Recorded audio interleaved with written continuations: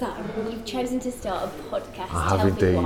why. I've started a podcast because I was on a podcast myself originally for recruitment, and I found myself meeting a lot of really great characters in financial services, and I want to share their stories. I want to make financial services more accessible for new joiners, more attractive to new joiners, and get people to understand that there's some really interesting roles and interesting characters, and it's a fun place to work. And so what can listeners expect from it? I think they can expect to hear lots of different people and their journeys through their career, so how they've started out, how they've progressed, what they did to stand out, but hopefully a few laughs as well, and hopefully to broadcast and showcase some of the personalities that I've met in the industry that make me laugh on a daily basis.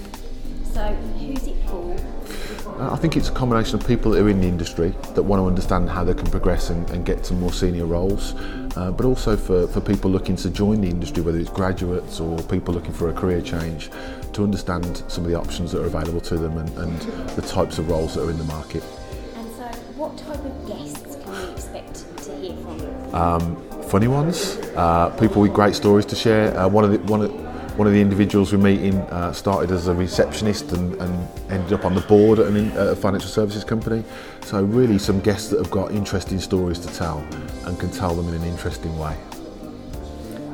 So Tony, when's it going live? It's going live in January, so we're recording now. We've got about 6 or 7 guests booked in already for during December, and we're going to broadcast it in January, so it'll be the perfect way to get over the Christmas misery and start the new year with a smile by listening to the Financial Services Podcast.